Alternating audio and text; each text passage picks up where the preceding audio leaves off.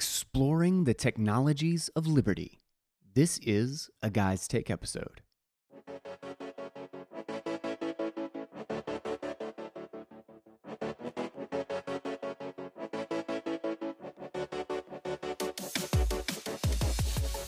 Welcome to the Crypto Economy with Guy Swan. That is me, the guy who has read more about Bitcoin than anybody else you know. And this is the show where we explore and read about all of the aspects of the cryptographic economy, its technology, and the revolutionary change that it is bringing into an unsuspecting world. So thank you for joining us. Today's show is actually a follow-up to Alex Svetsky's awesome piece, The Bitcoin Times, which we just covered in two parts. And honestly, it just deserved its own episode, and I wanted to do it justice.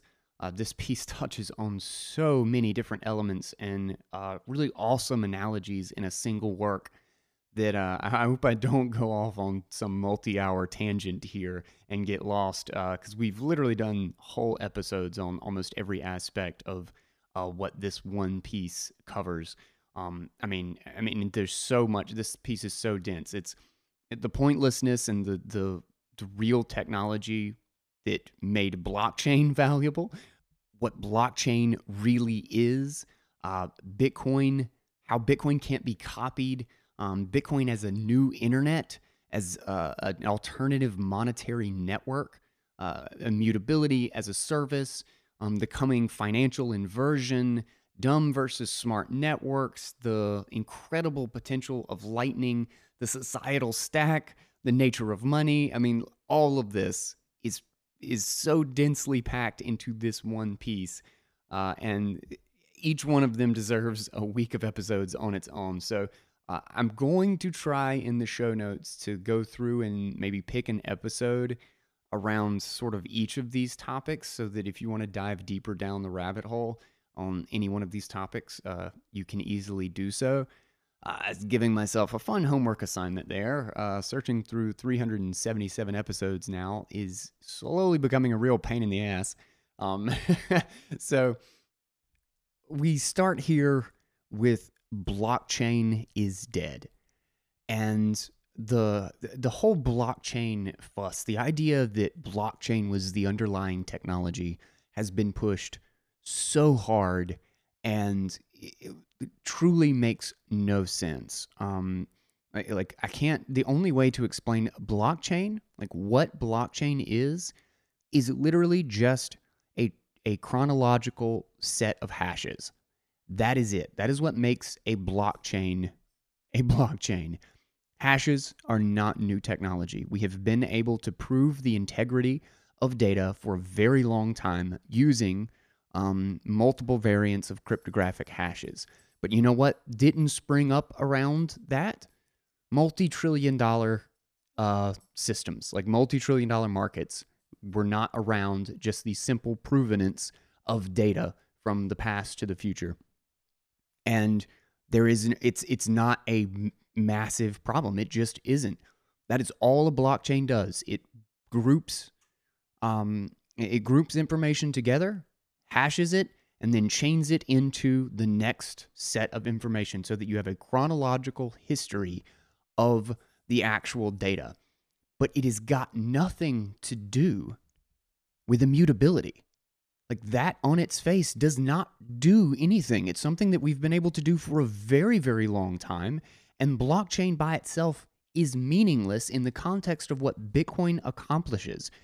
Blockchain is really literally just the data structure that all of the other incredible potential and aspects of the Bitcoin system use to reference.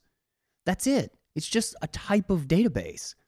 And alone, it is nothing. It's not immutable. Like if I put all of my stuff in a blockchain on my computer and then just make an API so that it's publicly accessible, just host it out in the world so that people can connect to me and query data from it, it does not make it any more immutable than if I had just run an SQL server, or I just run an Excel spreadsheet, or Google's Doc, a shared Google Doc. It does not change anything about the nature of the data on my computer.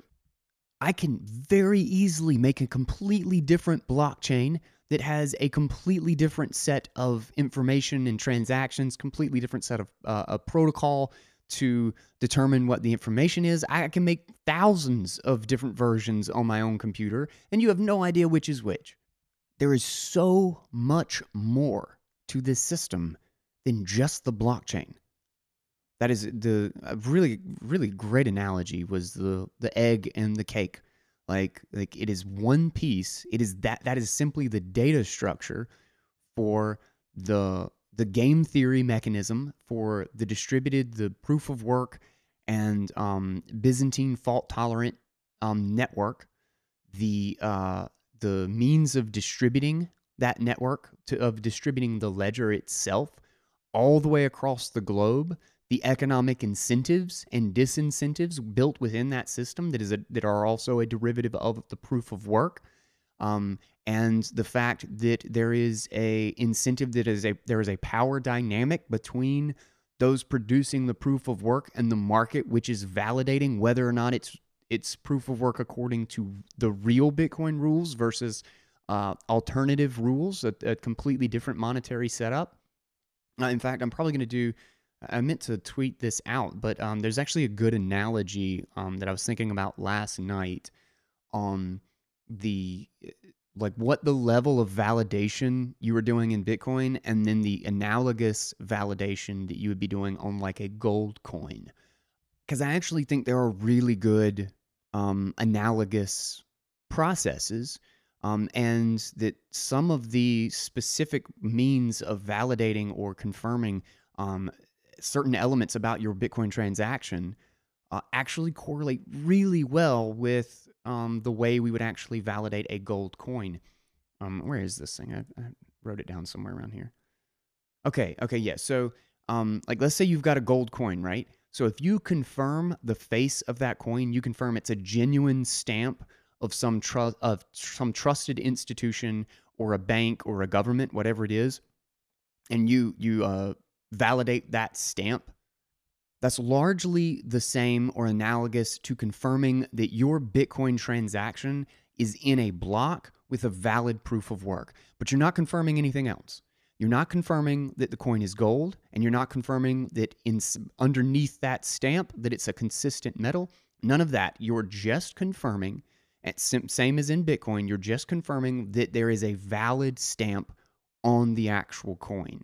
So now if we confirm with that gold coin that the material is consistent through to the center of that coin, of just that coin, well, that is the same as validating the entire history of your Bitcoins, your Bitcoin balance, whatever it is, back to the block that it was issued in, and proving that there was a chain of transactions all the way back to a block with still valid proof of work all the way down the chain, and to a valid Coinbase in which that Bitcoin was actually produced. It was issued into circulation. And then there is the final check on the gold coin, is that validating or confirming that it is pure gold element, that it is the atomic element gold through and through. It's not an imitation. It's not an alloy, which you haven't done in those others. Just because the material is consistent doesn't mean the material is gold. Just because the stamp is genuine doesn't mean it's consistent all the way through or that it's gold. Gold, the element, has a very explicit set of atomic rules that make it gold versus mercury.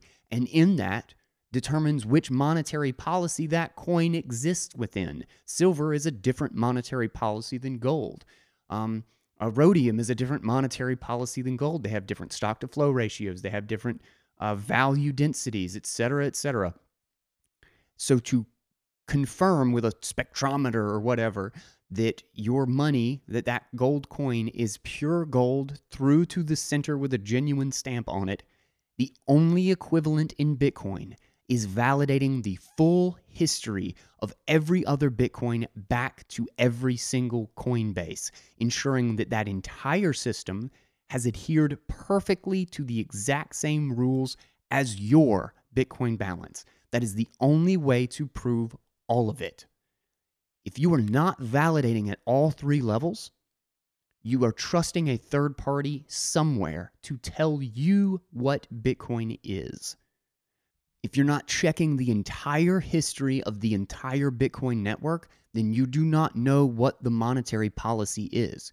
The great thing about gold, in the sense of it not being a validation network, which we'll go into in just a little while, about how Bitcoin is the first money that is also the network itself, that we've combined money and the network into a single thing.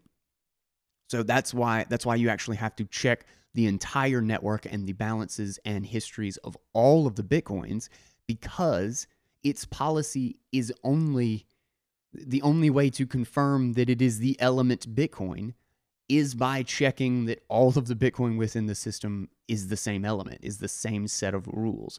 Otherwise, you don't know. Maybe your rules, maybe the tokens of your Bitcoin adhere to the explicit Bitcoin protocol. But if somebody else is out there just printing 1 million tokens under their own set of rules, and it's getting mixed in with what you were trying to, your economy or your compatibility, because you're not checking that, well, then you have no idea what the actual monetary policy of the tokens that you are using is. You don't know what the stock to flow ratio of your balance is if you don't confirm everyone else's balance.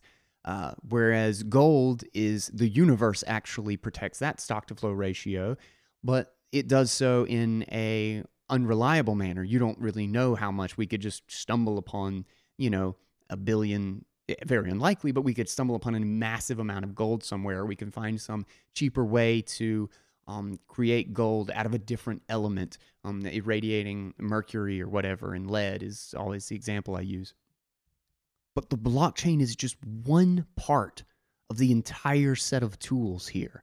And there is so much more about networks and money and game theory and the incentive structure that creates the actual value here. It is not the blockchain. Again, I can make a blockchain on my computer right now with the exact same rules of Bitcoin right this moment.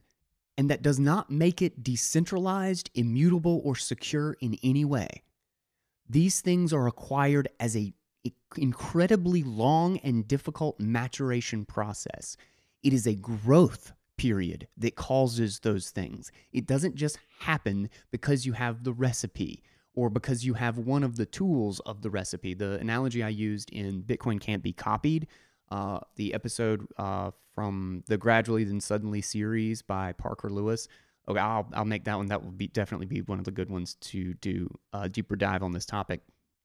But the analogy I used is that just because you've copied the genetic code of the network or the organism, is as the analogy goes, does not mean that you have a full-grown human that can accomplish a task. Like, you can have the DNA for a human, you can have an embryo or a child, a baby, like growing in the womb, but it is not until they have grown for 10 years and they have become strong and they have survived the early tests of their environment that they actually become a human strong enough to accomplish whatever task it is that you were trying to accomplish. So somebody who is starting a network from scratch is basically putting an embryo into a volatile, dangerous environment in which it doesn't get the benefit that Bitcoin had of basically hiding in plain sight for 5 years. It's going to be noticed immediately, which is another thing that he alludes to in this piece. And then claiming that if you just use this, it will be, a full-grown human who can cut down trees and build you a house. It's like, well, no, you've got an embryo in the womb still. You have to prove yourself for 10, 15 years to actually accomplish that function. And that's why you can't just copy and paste this thing and think that you have the same thing. It's a failure to understand networks and that decentralization is a process. It is an emergent property that takes time. And same with its development as money, as a unit of account. It's going to take a very long time for it to prove its trustworthiness. And its value is in the fact that it continues to survive and defend itself against things that attempt to compromise its decentralized and like the nature of the commons, the fact that no one owns this thing, that no one can change it without broad, almost nearly perfect consensus. And that's what's pissed so many people off about this. That's where the big blocker frustration and anger came from, is that they could not achieve consensus. They could not make it so that, like, nobody is being forced to run any software here. Everybody chooses the client that they install, and the multiple Bitcoin, the bigger block implementations and clients were simply never able to convince the entire market to install different software. That is why there was a fork, and that is the only reason there was a fork. If they had had broad market support, if they had had full consensus, if all the businesses, exchanges, and users had all switched over to some other system, well, then it would have just happened. But they can't control what other people run on their computers, because this is an open source, voluntary, open system. And people valued the validation over the payments. They began to see and understand what the real value of this technology was. And part of that is in social, like being socially secure, being technically secure, being mature and having defended against attacks to change it, being natively digital, the fact that it is globally distributed, that it is easy to validate by anyone who enters and begins using the system. I mean, think about just the nature of having a 1 terabyte, 2 terabyte, 3 terabyte blockchain, which takes no time at all. That's what Ethereum basically has right now. I think it's approaching 2 terabytes, if I'm not mistaken, for the actual full history of the chain. That a new entrant, how long does it take them to come in and actually sync a node and prove that they're using Ethereum? Because otherwise, they're just coming in and trusting that Infura has the real Ethereum on their servers, which is basically what everybody on that network is doing now. They're just trusting Infura to tell them this is Ethereum instead of this other thing. And I don't know of any fully validating, fully archival nodes to speak of. There's literally less than a handful. It's like 2, 3, I think, on the entire network. Which means everybody is either trusting the stamp or no, that's pretty much it. They're trusting the stamp on the coin. Nobody's really checking the entire set of protocol rules or the full supply of the entire network, the consistency of those rules back to the beginning, which is a huge WTF anyway, because they've fundamentally altered the rules multiple times, multiple hard forks. It's like, okay, let's make sure we subjectively add in the fact that we, revoked all the DAO disaster and all that good stuff.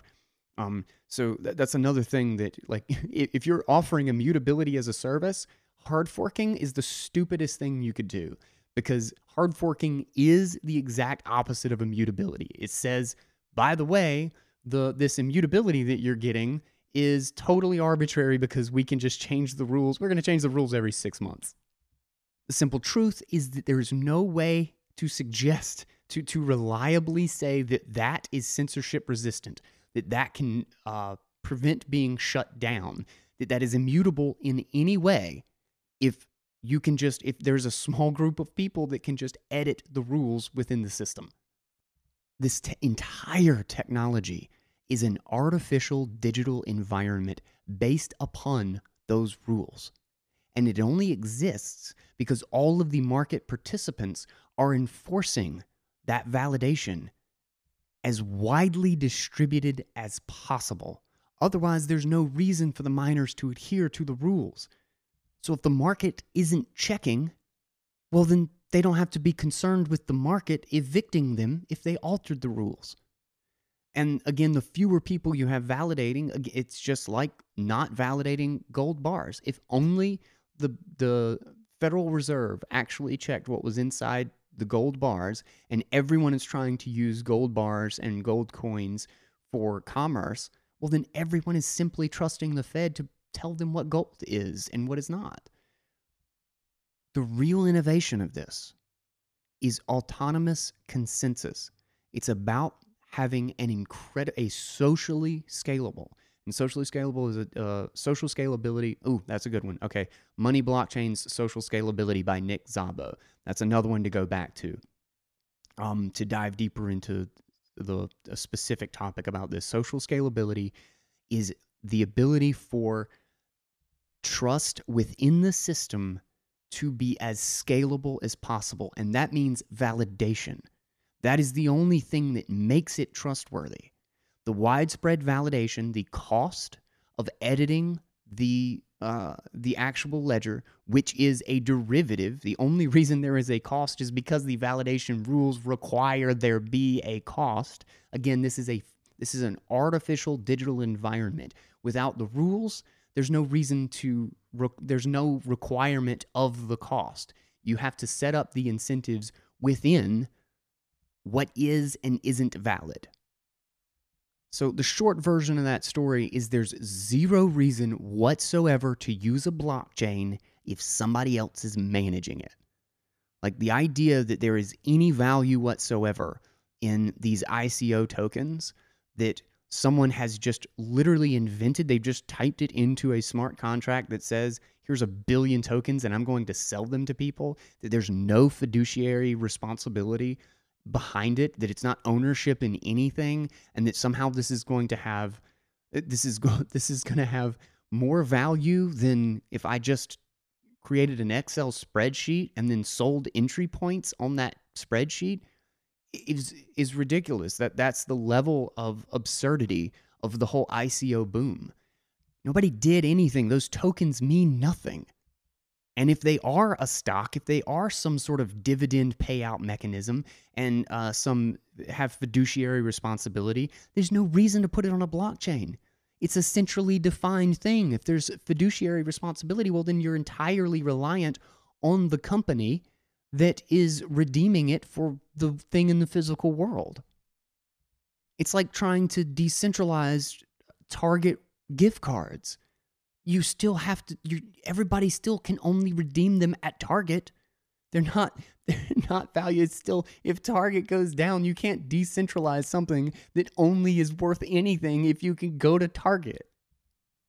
If there wasn't $100 billion industry for hashing stuff and keeping it on a public server, then there's just not there's not $100 billion need for a blockchain outside of what Bitcoin enables, outside of the system and decentralization that makes that blockchain have a completely unique set of characteristics that simple hashing of data does not provide. But that's where he goes into the overkill section about how trying to use a blockchain for everything is incredible overkill for the cost and incentive that is going into the proof of work and the consensus mechanism of Bitcoin that requires the entire history to prove that it's a Bitcoin versus something else. The level of security and immutability that you are getting within the Bitcoin system is insane amounts of overkill and not desirable in a lot of different situations. You do not always want immutability. Not all information is that important. Like my Twitter account, I don't want immutability on my Twitter account. Like I'll keep my own history if I want to be able to prove that I had some set of tweets or something at some point in history. And if I really need that, well, I can just hash my own tweets into a Merkle tree and publish one hash in one transaction once a week or something on the Bitcoin blockchain. I don't need thousands of computers to store my history. And in fact, I don't want immutability at all. If I say something stupid, I want to delete it or go back and edit it. I don't need that on my social media profile. And that's not a huge issue. If it was, we'd already be hashing and proving. People don't even prove the signatures and the hashes on the damn software they download. It's so hard to get people to do that. Why would they then pay for that service on a blockchain that isn't even secure? That doesn't have, that's so bloated that nobody's validating it. What the hell did you get out of that? That is why the best use, the most powerful use case for Bitcoin is as a monetary base, because there is no information as valuable as money. The systems that secure the integrity of money, the integrity of value, are a prerequisite to actually cooperating and trading value with other people of any economic sort whatsoever. The cost of the failure of money is the end of society. It is literally a foundational piece of how we cooperate economically as human beings, and the economy is the means to all of our ends. Everything we do exists within the economy and the exchange of other people. A good one on this is iPencil. There is literally almost an infinite amount of complexity and hierarchy of people who cooperate, and the amount of economic activity that is tied to the simple act of creating one pencil. And it is so complex and so intricate that there is no single person in the world who can create a number 2 pencil in its totality by themselves. It's a fascinating piece by Leonard Read, if you have not listened or read it in the past. And it's also really short. And if I remember correctly, it's like 150 episodes ago, I think.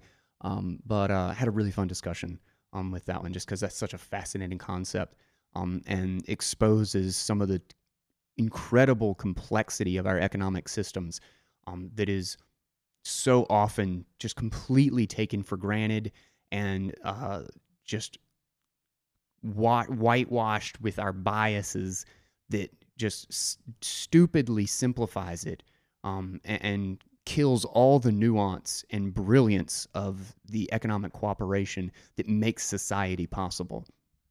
And there's a really interesting part that he says, this is actually a quote from it, that much like language and the internet, simple rules, or in other words, protocols, create a solid foundation, and that enables you, it gives you the opportunity to build infinite complexity on top of it.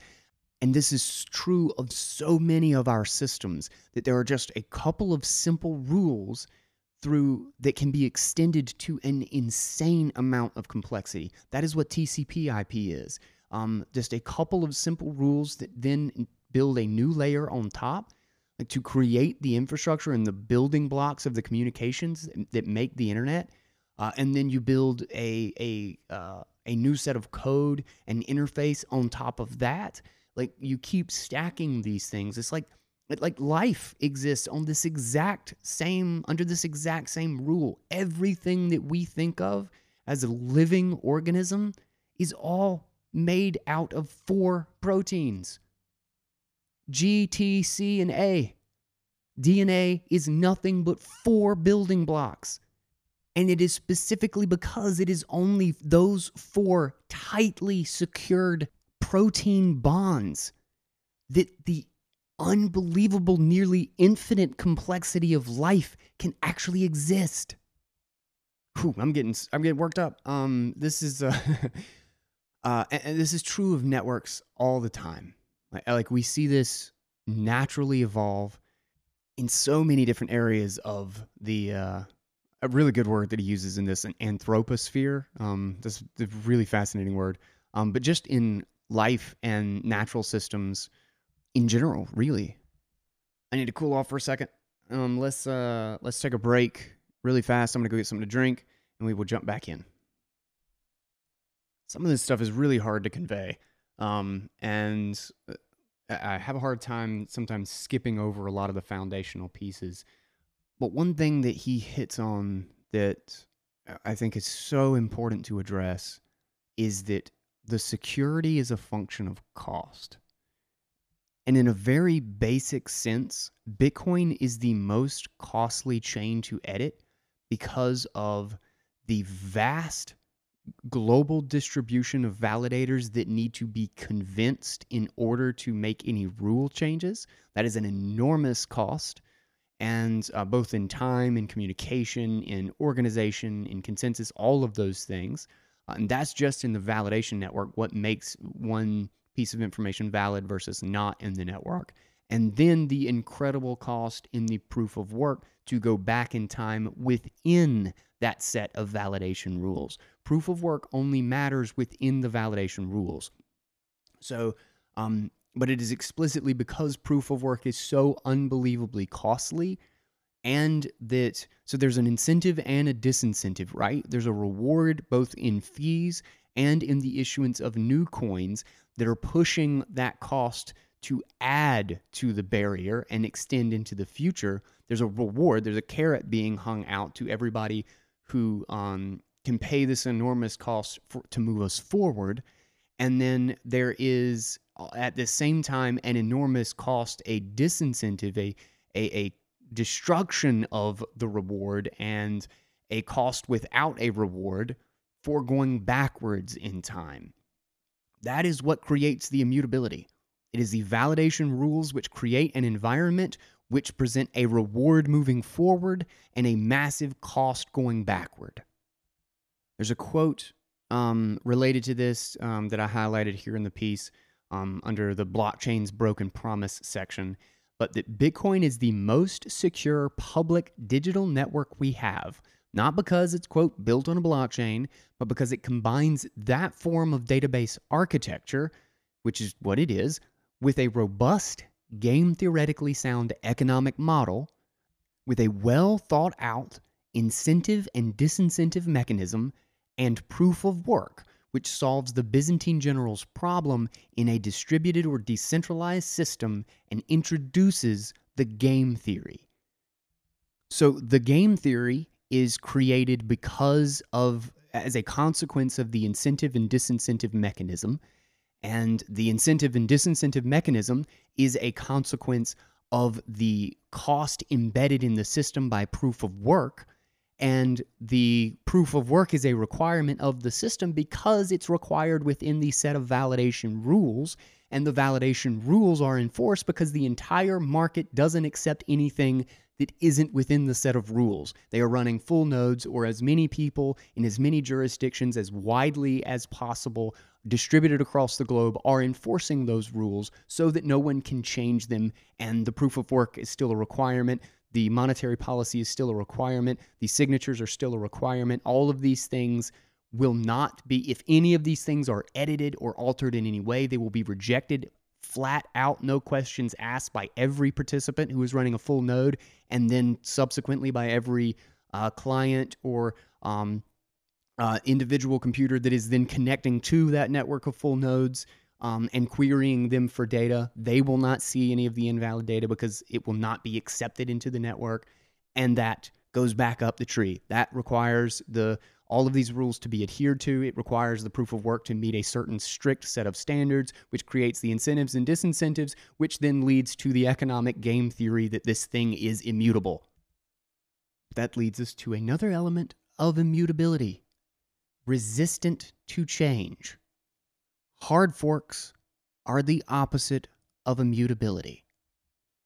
Every day that Bitcoin remains unchanged, or that remains within the current set of consensus rules, you can't sell immutability on software that can be altered in any way possible, particularly when we're talking about distributed consensus software.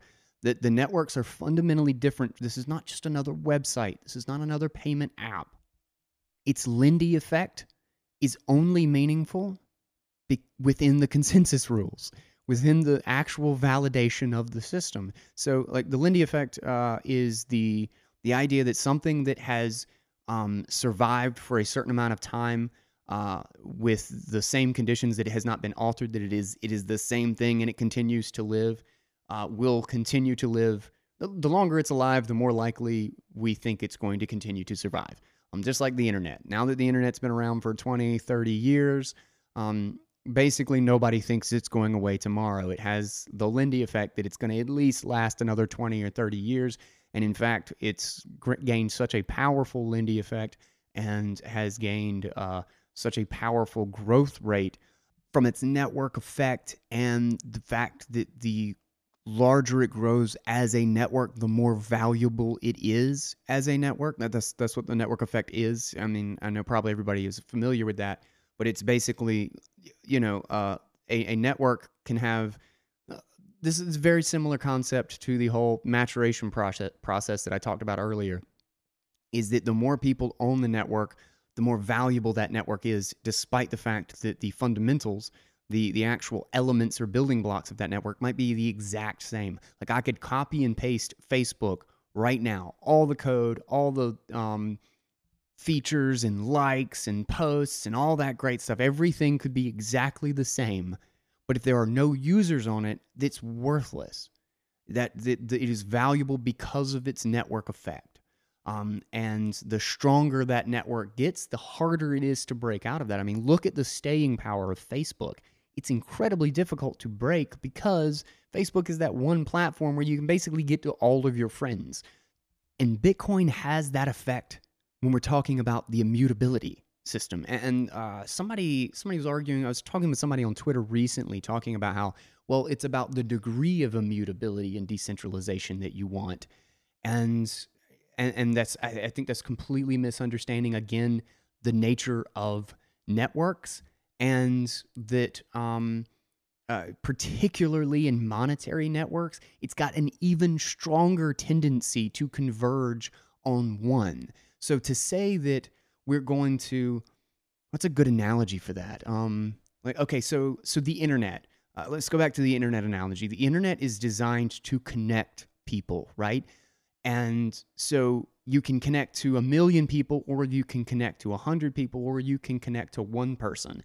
But you're going to do all of that on the internet. To say that people are going to use network or currency B for a small amount of decentralization or small amount of settlement assurances or a varying degree of immutability is like saying that we're going to use this alternative internet. We're going to use AltNet with a different router and a different ISP when we want to connect to just 50 or 100 people, but then we'll go to the internet when we want to connect to 1 million people. When the truth is, no, we will connect to 100 people or 5 people or however many small number of people or larger number of people on the internet. And it will converge on one. It will be a single unifying standard. And the thing is you can get degrees of trade-offs. You can get proof of stake. You can put a proof of stake sidechain on Bitcoin if you want lower amounts of immutability, or you want some lesser degree of decentralization or a consortium of companies to protect you versus wanting, the most robust, decentralized, immutable network ever, because, again, it's overkill for a vast amount of services. The one job that is important enough to put on that system is money, because it is literally the fabric of society.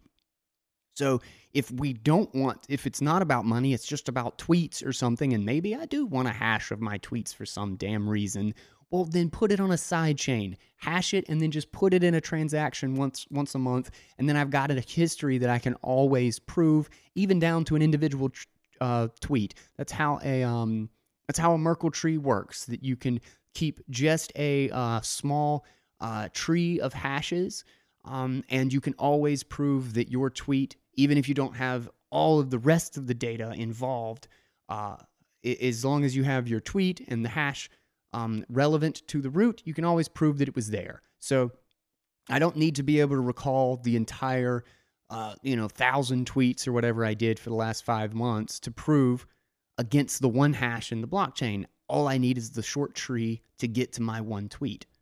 And all of that is possible. The high degrees of immutability, the trade-offs with immutability, the maybe consortium federated sidechain degree of immutability, the entire range is possible on Bitcoin. And it makes no sense to try to create a totally separate and independent infrastructure and network to get a slightly less, or to get a much less degree of immutability, when you can make those trade-offs anchored to the most immutable blockchain that exists.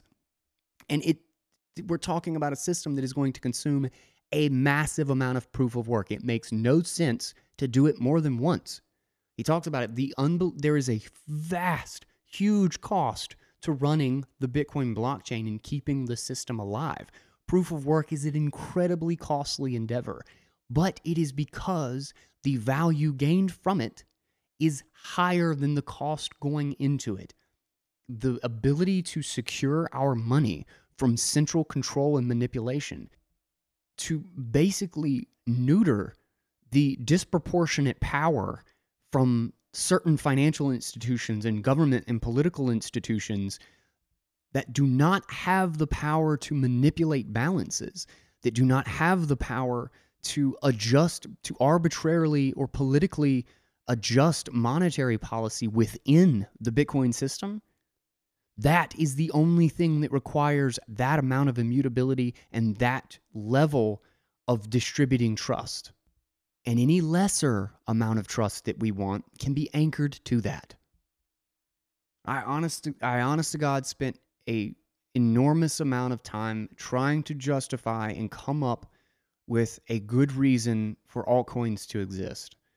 And the only decent one that I can really pull out is that maybe there will be, because cryptography is never a full assurance game, that there is always a degree of, if you give it enough time, this cryptographic system might be broken, this curve might be found insecure, because these things are secure because of the amount of time they have survived attack. That is how a cryptographic system or an algorithm basically is proven secure. It's not because, we can just check the math really quick and then we know we're good to go. You have to beat it to death for years, and that's really the test. But that's kind of my version of what Alex goes into about why I think it's Bitcoin, and really Bitcoin alone, that's going to soak up trillions and trillions of dollars worth of value and monetary exchange in the digital economy, in the new crypto economy. And anything that wants a lesser degree of immutability, or wants to trade the cost of that immutability for and distributed validation for a slightly less validated or a much cheaper payment for smaller value payments or something, can anchor to it, can branch off of it like a tree. If you've got a huge, strong trunk, you can make a huge, beautiful, explosive tree of all sorts of branches and leaves and an entire environment in the canopy of this tree. You can build an infinite amount of stuff on top of this if you've got a strong, solid, not going anywhere, Lindy effect. The rules have never been changed. Any computer in the world can validate it, even your mobile phone, as a foundation, as a simple foundation with a couple of critical, secure building blocks. You can maintain an extraordinary amount of complexity on top of that. Just like the analogy to the proteins that make up DNA. 4 building blocks. What are the limits? I mean, is anybody going to argue that we need more proteins because DNA doesn't do enough? Okay, that's enough about foundations. This leads us into part 2 of BOS, the Bitcoin operating system. And the difference between, and we've kind of touched on this really, but I love this section in particular. This is a monetary network, not a payments technology. And there's a quote. Well, first, right at the beginning, he launches us off with, "This is the first time we've combined money as a unit with money as a network into a single thing," and that's such a powerfully misunderstood aspect of the system, to mistake this as a payments technology. Like he says, your laptop. Quote, "Your laptop has the ability to process hundreds of thousands of transactions a minute. That process is trivial. Payments is trivial." So that aspect of it is not at all what's important or powerful in the Bitcoin system.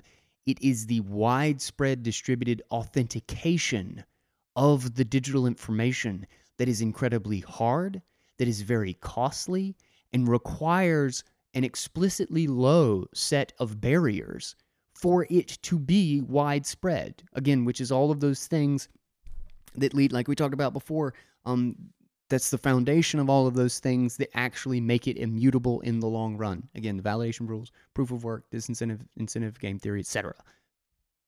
But unfortunately, money and networks are two things that are fighting for the position of that which people are most ignorant about. He has he goes into like nobody knows what money is, and unfortunately, there is no shortcut to understanding it. It is a incredibly nuanced, fascinating journey, but it is very complex, and it is not something that you pick up in a couple of tweets. That's one of the issues, is that the kind of dumb versions of all of these things are really easy to pick up. The oversimplified misunderstandings are really easy to grasp, but all of the nuances and true nature, the complexity of some of these networks, the degree of decentralization that exists in Bitcoin is so hard to imagine and wrap your head around. There's so many different facets and checks and balances involved that it's just easy to think of it as, oh, the developers run it, or oh, the miners run it, or oh, the Federal Reserve can just control the market, or the one whale caused the whole hype cycle. I mean, those statements, those beliefs are really absurd, but there's nothing simple about seeing why they are absurd. But I think the internet to Bitcoin analogy is another thing that applies really well here. Because, and I'm really glad that whole section of this is really, really good, because he harps on a lot of the quotes about how Bitcoin is, how the internet is slow and clunky and can't do any phone calls, or can't do as many phone calls as the phone network, and that it's totally missing the point. And that is I don't know of a single analogy that can illustrate the idea of thinking Bitcoin can only do so many payments, and that it's slow and costly, than the fact that the internet was basically worse at everything that the internet did early on than the alternatives. But that was not what the internet did. It wasn't just that the internet was going to eventually be able to handle an infinite number of phone calls, or a vastly a greater number of phone calls than the phone network. But that is not what it did at its beginning. What the internet changed was the very fabric of how we communicated. It wasn't that they used the phone networks and put smarter phone calls on it that could do more things, or added new features to the phone network. It totally reinvented the building blocks of what communication was over those networks. The phone network became an on-ramp for a completely new type of communication. That is what Bitcoin is, a completely new type of establishing value, scarcity, and defining ownership that is completely distributed, owned by the commons, and globally decentralized, just like TCP/IP. Nobody was the gatekeeper to connecting and sharing information on the internet. The internet became owned by the commons. Anyone could tether to it, essentially, could connect to it, and then they were freely connected to the whole world. That was a paradigm shift like no other in the history of our society. Like the internet is an incredible invention. It is literally the modern wonder of the world. There is nothing as large, complex, and cooperatively and collectively maintained that can even come close to comparing to the internet. It's the most fascinating thing to not be just dumbfounded by this thing that we have created. The only way that you have to just not look at it, to not look or think about it at all. That's the only way to not be dumbfounded by how unbelievably huge and fascinating and complex the entirety of the internet is. Did you know that most of the internet is not indexed? The vast majority of devices, servers, like stuff connected, data that is transferred is in what's referred to as the deep web, which sounds like it's all dark and nefarious, but no, it's just all the things that are connected or have some use of the internet that aren't directly indexed as part of the web. Like that is actually a minority of the internet. The internet is far bigger than just Google and Facebook.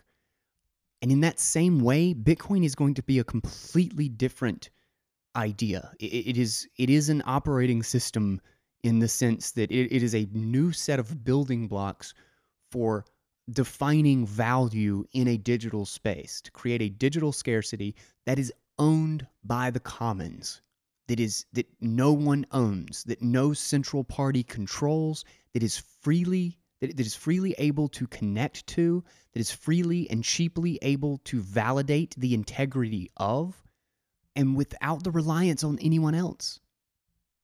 Asking how many payments that thing can do per second is literally like is no different. Is no different than asking how many phone calls the internet can make. It's a fundamentally different thing that you are trying to box into an old bias and failing to understand what the value actually is there. Like Paul Krugman's comment about the fax machine, like asking how many payments you can make at the base layer, and then also comparing those payments to like Visa, to like how many debit cards swipes and stuff that people make, to think that like that's how we're going to make best use of this unbelievable assurance system. It's like asking, I use this actually in the I don't remember what the number was, but it's the common misunderstandings of the block size debate. Is that it's like asking how many faxes, like trying to judge the use of email by measuring it against how many faxes are sent in the 80s. He's like, oh, well, that's how many emails people will probably send. Payments are going to transform. That's another thing. That's another thing that he has a section. He has a quote on. Where is it? Bitcoin is where the internet was in the late 80s, still largely misunderstood. People are still arguing about speed of payments. They do not realize that payments as we know them today will completely transform. The same way we are no longer talking about the quality of the phone call and the number of phone calls that this internet thing will support. That we're changing the very idea of what it means to exchange money, to exchange value in the digital space. To think that we're going to apply this to, and to completely misunderstand how big this scaling problem is, that block size in any way whatsoever even begins to tackle the actual problem.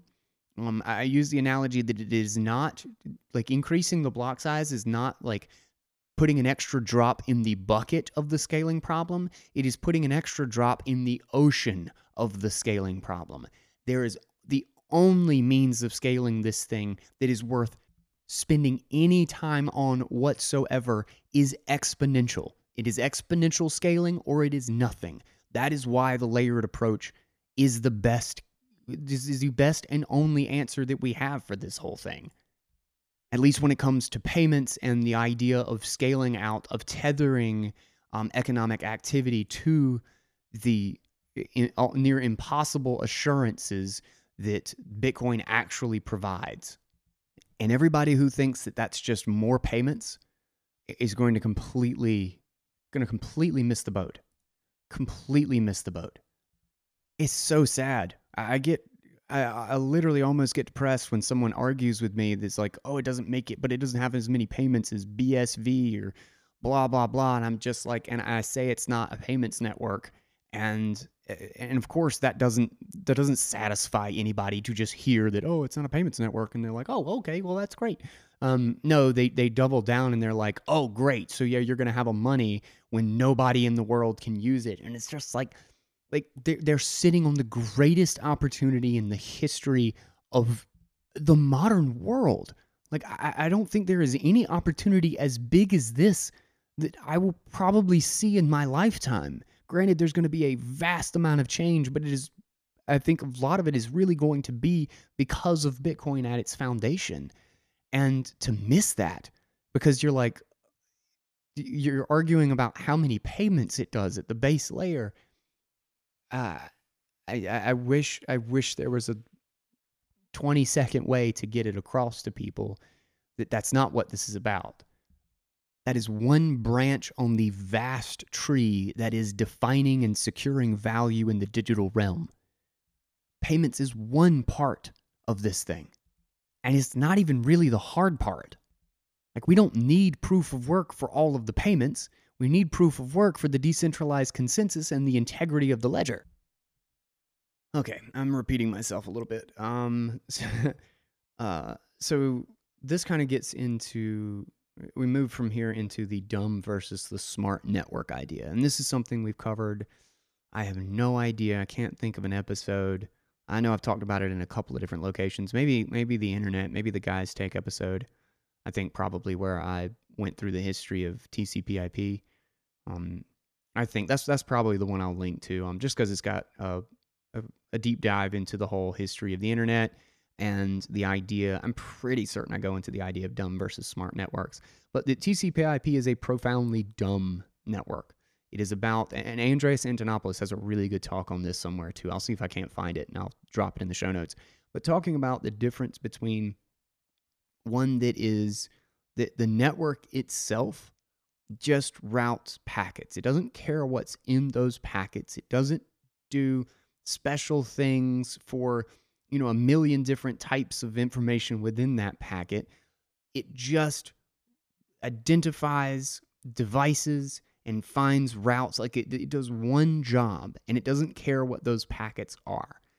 And that is a great analogy to what Bitcoin does. We don't need Bitcoin to do a million different things. In fact, the nature of Bitcoin versus something like TCP/IP, because it's just communication, in integrity to like where that information comes from or who that information is coming from, isn't really part of a concern with the internet in itself, and with the actual communication layer.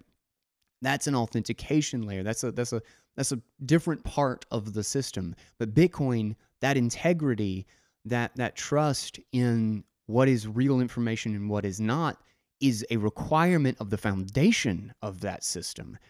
It's not the same.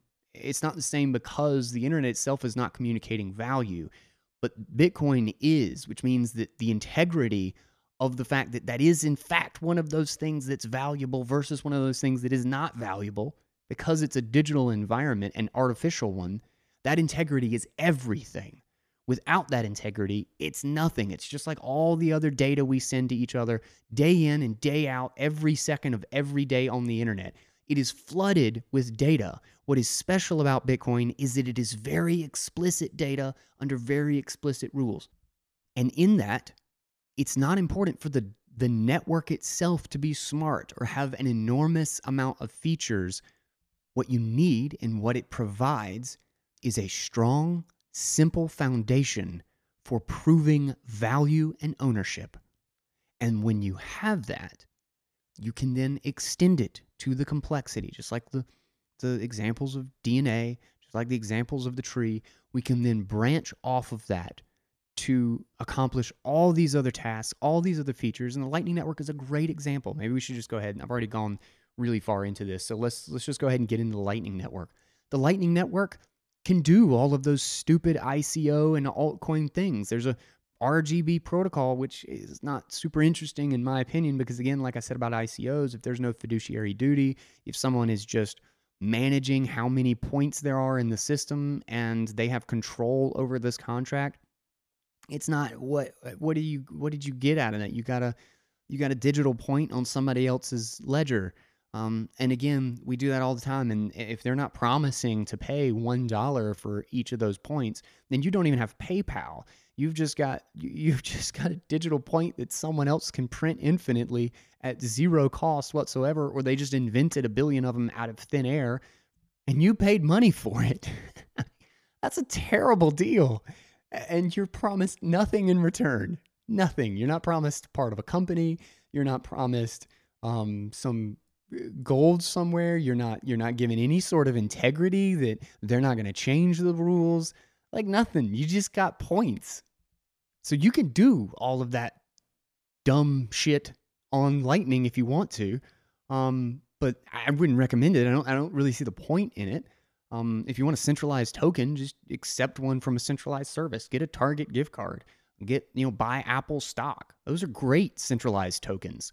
And you can issue them on a blockchain if you want. I don't know why you would, because you've still just got them running the blockchain. Like if Apple screws up, like I want them to be able to easily change the ledger, so that the stock is representative of their system. Just like I said with Target, like if Target goes away, Target gift cards aren't worth anything. So it's important that Target has control over it because it's all centralized with them anyway. So if they just make it harder for them to edit their own system, or that other people run a copy of it for no reason, and now everybody has to update at the same time, like it just makes it a pain in the ass for Target to update things or change the policy or the rewards schedule or whatever it is that, with your Starbucks points or your Target points, whatever, whatever thing they have. Why would they want to make that harder for them to control? What's the benefit that they get out of that?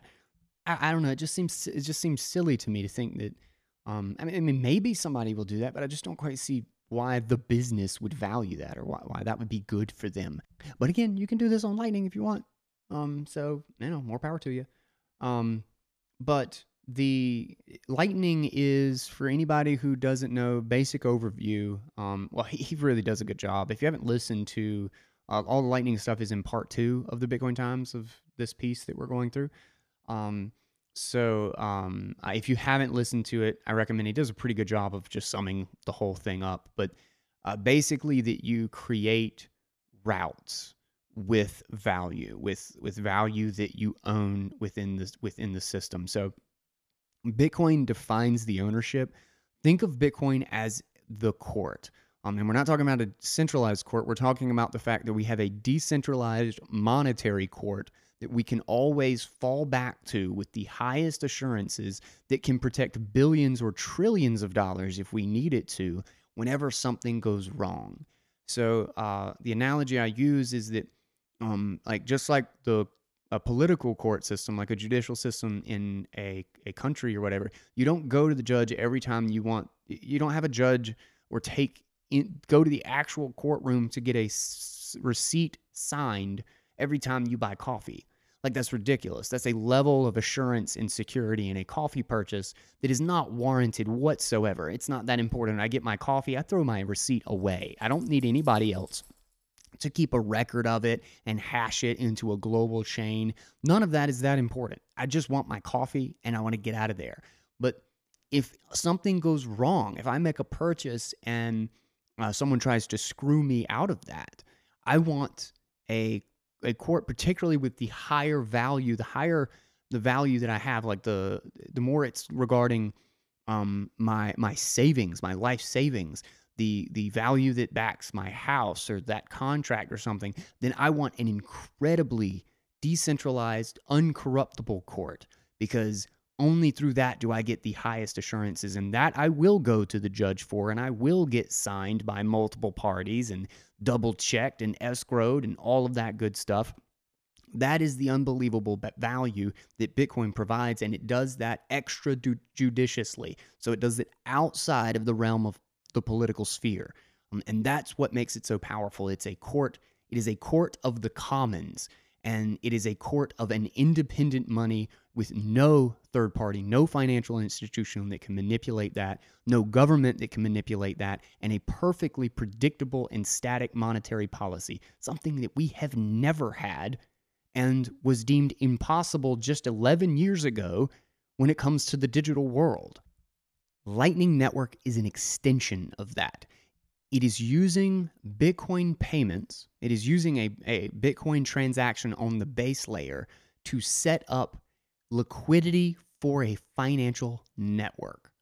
And that's one thing that I had one of those unpopular opinion things on Twitter, and I posted once that base layer Bitcoin transactions will almost entirely move away from single party ownership exchange to another single party ownership. That will be an incredibly rare, almost non-existent thing, because the transactions themselves will be used to create monetary networks on top, that where every transaction ends up consolidating and aggregating thousands, tens of thousands, maybe even millions of payments. And that's what the potential of the Lightning Network is. Now, right now, Lightning Network is in beta, and everybody, you're going to hear from everybody, oh, it's too slow. It doesn't always work. It's sometimes payments fail, et cetera, et cetera. Sometimes liquidity isn't there. And there are challenges with the Lightning Network. But understand, there was a study that was really funny because a lot of, I guess you could say, big blockers, altcoiners, whatever, were posting and basically jumping around in glee about the fact that the Lightning Network, only 90% of payments would go through, that like 1 out of every 10 would fail, which is terrible from a user experience side of things. But this is when we're talking about so many, we're not falling back on any of the other technologies. So think about what that means, that 90% of the payments actually succeed. But remember that we've got tools like submarine swaps and atomic swaps and splices and all of these other things that if we have the exact same client, the exact same wallet, we'll fall back to those things in the 10% of cases in which Lightning does not work fully. Because again, Lightning is a network. Again, we are talking about a very long maturation process. We have to build the foundations of this network over time. And that includes figuring out, making incremental increases in being able to lock up more money more securely into a single channel, a single route within this network, to be able to have more secure backups so that things like hardware failures do not cause us enormous problems, to figure out incremental improvements in the management of those channels and the liquidity, to be able to fall back, again, to things like atomic swaps, where for the 1 out of 10 times that the payment doesn't work, well, then you create an on-chain payment that fills that gap. So the user doesn't even know that it's only 1 in 10. And understand, you've immediately got, even in the current state, without AMPs, which allow you to pay across multiple channels at one time, which is one of the limitations of the Lightning Network in its current implementation, without trampoline payments that allow you to outsource your finding of a route to somebody in a better position within the network,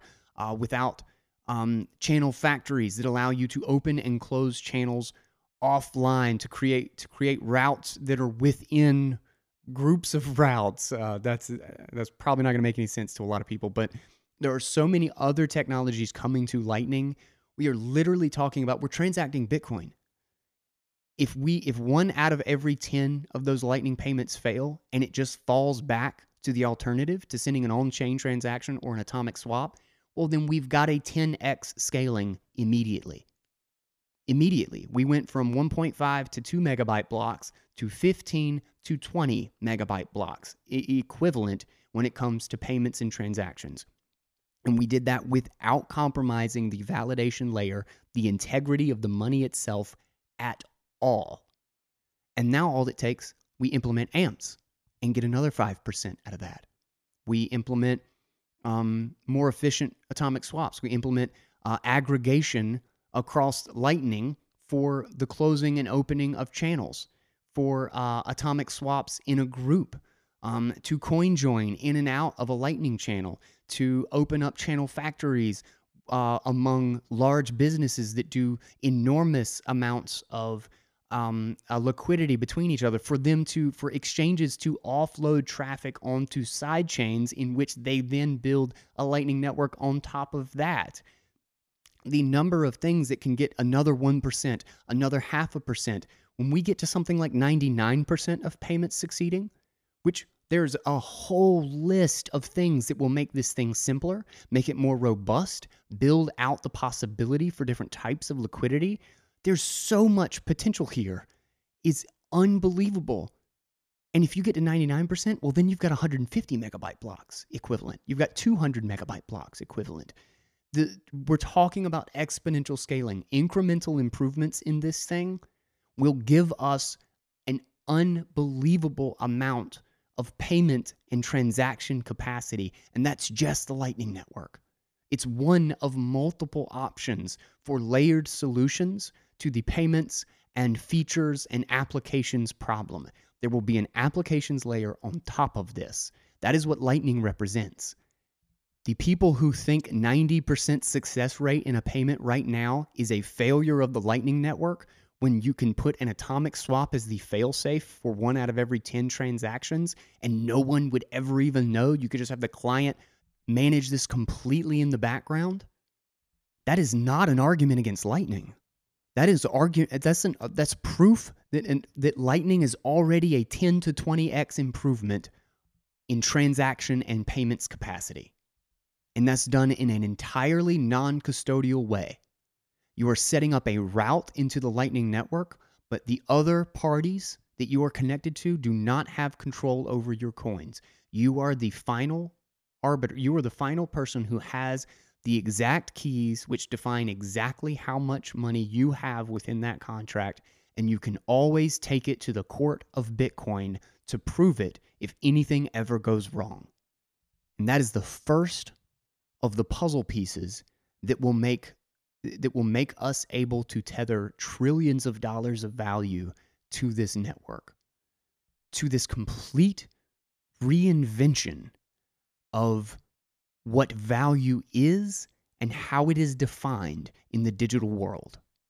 I think you have to work really hard to be stubbornly against Lightning in order to think that something that is missing, that still does not have some of the core technologies that's going to make it powerful, like AMPS, like a robust atomic swap, offerings to aggregation of payments, L2 and Schnorr signatures, these huge updates that are coming to Lightning and that is going to incredibly simplify and help secure the process. Like for instance, even the just a handful of failures that have happened, like the story recently about the guy who had a lot of money locked up in channels and had a hard drive failure or device failure and did not have the most recent keys. Well, then they lost that money. Well, L2 and a improvement that's coming to Lightning, a variant on the implementation of it, will completely solve that problem, because no longer will the old states be invalidated through a punishment clause. They will be invalidated by the newer state. So if I accidentally publish the second to last state, rather than punishing me by stealing all of my coins, by taking all of my coins as punishment, it will simply overwrite the old state with the one that is actually correct, because those failures are a result of the network punishing fraud. If I don't have the final state of our transactions in this network, well, then it's considered fraud. I'm trying to revoke a transaction. So even though that's a terrible thing for someone who has lost their keys or has had hard drive failure, it is a security measure. It is the explicit security contract in Lightning that made them lose the money.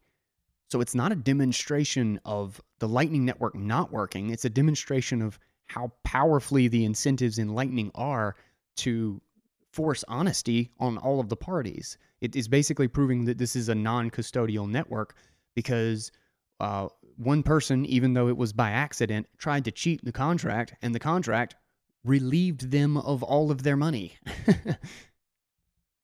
All right, and the last section that he goes into here is the societal stack. And this is another idea that I love. I think probably the best piece to do a little deep dive on this one is Hasu's, one of my favorites. Hasu's Bitcoin and the Promise of Independent Property Rights. I think that's what it's called. Something about independent property rights. And basically talking about how like property rights and ownership are enforced in the physical world, in our normal societal architecture, through a government and then judicial system. And this is a totally separate stack. Now, he doesn't actually go into Alexander's version of this, where really he kind of lays out the real foundation of it, that communication is the foundation, and then money is the kind of the organization. It's the cooperation layer. How do we have a reliable, high integrity way to define value and then exchange it with each other? Because the value, the time, the labor, our lives, what we do with the limited time that we are here, is the most important and most valuable thing that we have. That is what money represents. It allows me to trade 6 hours of my time for, whatever the value of the product, or a production service, whatever it is that I did in that time, that I can produce to save, to make the lives of other people better. It is only because of that independent medium that we can trust that instead of each other, in order to cooperate at a scale that makes Dunbar's number a thing of the past. Dunbar's number, by the way, I don't think he explained it in this piece. He didn't go into it. But Dunbar's number is a theoretical number, which actually has been roughly proven in practice to be, accurate. Somewhere around 150 people is essentially the amount of relationships and associations that any one human can hold at one time in a network of people. Because just like he talks about in one of the earlier sections about how the quadratic increase of the number of connections within a network, well, when you're talking about relationships between people, that does the exact same thing. Is because, with one person, well, then we've got essentially, we've got no relationships. With two people, we've got two relationships. Basically, my impression of that person, and then how they think of me that I have to deal with. I have to consolidate between those two different perceptions. Then with three, we've got six, because not only do I have to deal with me and the other person, and the me and person two, and vice versa, but I have to deal with who person one thinks of person two, and person two thinks of person one. So this continues to increase in this exponential way until you reach 150 people, and then everything starts breaking down. Because at 200, at 300 people, that's when culture cannot be entirely consistent. Beliefs can no longer be consistent. I'm going to bump into somebody who I don't really know anything about. I don't know the people around me, the people that I trust, how much they trust that other person. We can't scale past that 150 unless we have an independent thing to anchor our trust to. That is what money allows, so that we can scale past the size of a small tribe or a small village without basically going to war with each other. The fact that the United States is one cohesive economy, that 300 million, 350 million people, whatever it is, can actually cooperate and work towards their own goals together, is unbelievable. It is only because of money. That is the source of society, is that we can actually exchange things without having to trust or know. I don't know who the person is that I buy coffee from all the time. I don't know any of the people who work in the grocery store that I go to, but I don't have to trust them. I don't have to come back to them later to get the value out of something that they traded with me, or vice versa. Instead, we both use the same independent medium so that the value is exchanged immediately. It's not owed, because I've got a representative unit of that value that I can exchange with anyone else in society. So I don't need to be take the risk of anyone else's liability. We exchange value immediately, even though they might not have, or I might not have, another good or service to barter with. Instead, we have this unbelievably efficient, independent element, this unit, that we can both independently trust and verify the integrity of. And so we can anchor our exchange to it instead. And that is what makes society possible. Without that, there is no division of labor. Without that, we resort to barter. Barter is our only option. Or we have debts and liabilities we owe each other, which again can only scale up to Dunbar's number. I can't trade with somebody that I don't even know where they live. I can't be like, I can't trade on the internet with somebody in China if I have no way to get back up with them later to hold them accountable for what I gave them. Money is the bridge. And because of that, society is not possible without money. And if you have a corrupt, unsound money at the base, the extension, the consequences, the results of that corruption, of that lack of integrity is felt all the way to the ends. Just like a poison in the roots of a tree, there is no leaf on that tree that is secure if the roots are poisoned. It changes everything about the tree. It's the health of every branch is totally reliant on that. And money and communication are the roots of society. And you cannot have a strong, sustainable, healthy society without a robust, high integrity, high assurance money.